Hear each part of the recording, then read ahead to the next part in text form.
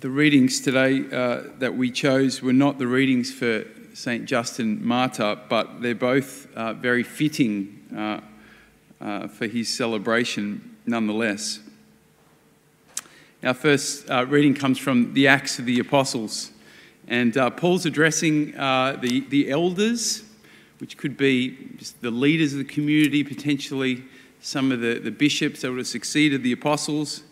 And he says to them, be on your guard for yourselves and for all the flock of which the Holy Spirit has made you the overseers.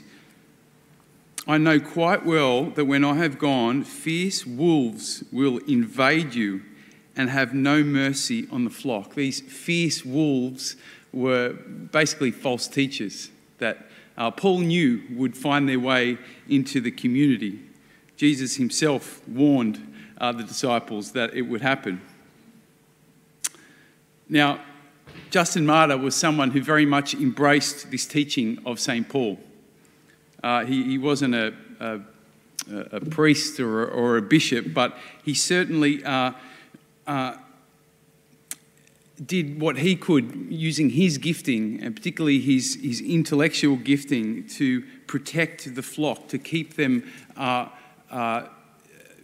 to help them to stay close to the truth, right? To protect them from the deception of the fierce wolves that came into the community of the early church. In fact,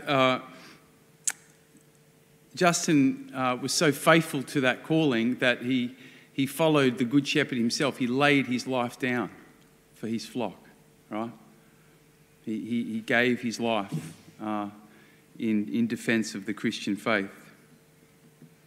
Jesus in the gospel today, he carries on this theme. He's praying. This is part of his prayer to the Father, right? And, towards the end of John's gospel. And he's basically praying that the Father will protect those that he has given to Jesus and who Jesus has ministered to.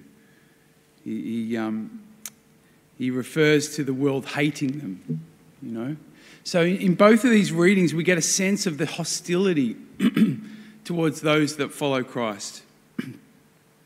This, of course, is not just a reality back in the early church, but it's equally true today. We know that, right? That we live in a culture which is not always sympathetic to the values of Christ. And although many societies have been built upon the values of Christ, it seems like more and more we're becoming less and less aligned with the heart of Jesus.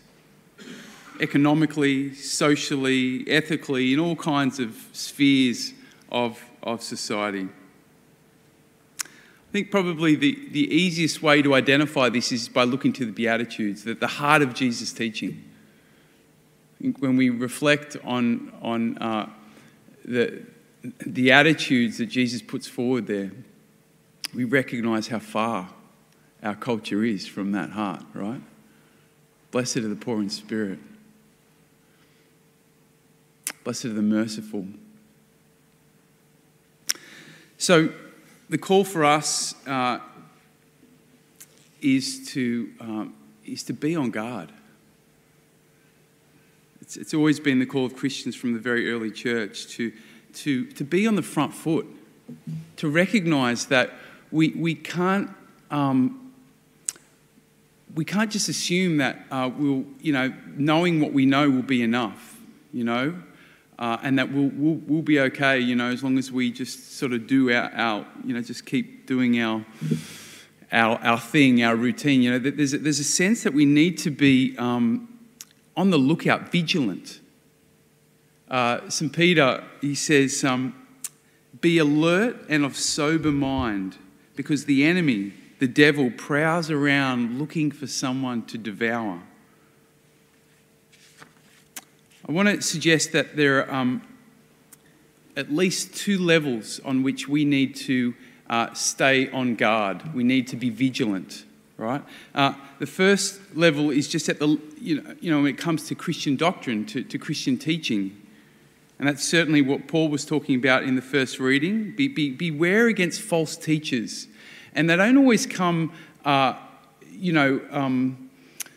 they won't always appear necessarily as people that are coming in and explicitly teaching, falsely, like perhaps some atheists and, those popular authors that are writing against Christianity.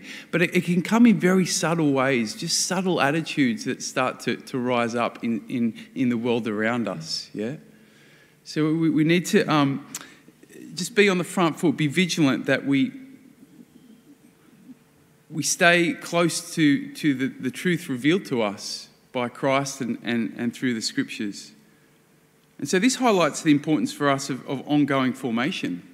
There are so many courses we offer here, and the reason we do that is to help us to remain close to the truth.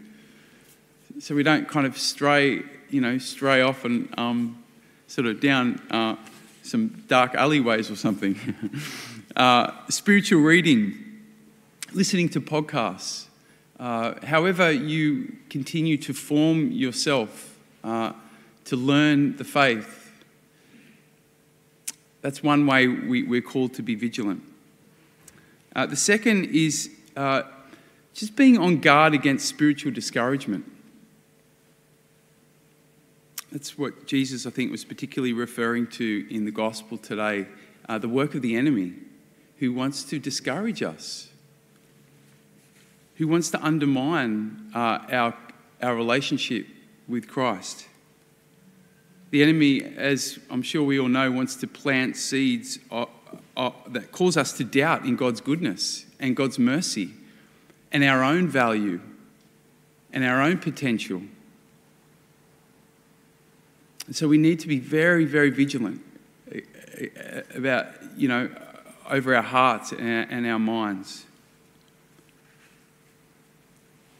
One of the other key strategies, of course, is the enemy is to distract us, to keep us busy with lots of other good things. So we sort of just slowly just sort of turn our hearts away from God. How do we remedy this second level of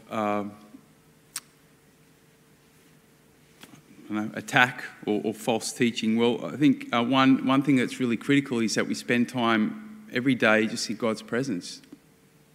Just allowing God to speak truth to our hearts, to remind us who we truly are, to remind us of who He truly is. But I think we need to do more than that. We all need a support network around us. We need people around us who can help us to identify perhaps the lies that we're entertaining, help us to see the false notes in our thinking. They can help us to recognize the truth of our goodness and the goodness of God. I very much share this from my own personal experience. I'm very blessed to have a very strong network around me, a spiritual director, and I've got people that I sort of see as mentors and people that I see in sort of a pastoral care capacity, and psychologists and some close friends I can really share myself with and share the journey with. We all need some people around us who can kind of hold us in the truth and can call out false notes. We can't do it on our own because we fool ourselves and we can't see what we can't see, right? So who are your support network? Who are you reaching out to? Who are you seeing on a regular basis? This brings us to the whole ministry here in the parish of small groups. We keep encouraging all of our parishioners to have a few people in the parish that you catch up with at least once a month. Maybe you just go for a coffee, or you read the Word of God together, share a bit of life together. We all in a sense need to have shepherds around us that guard us.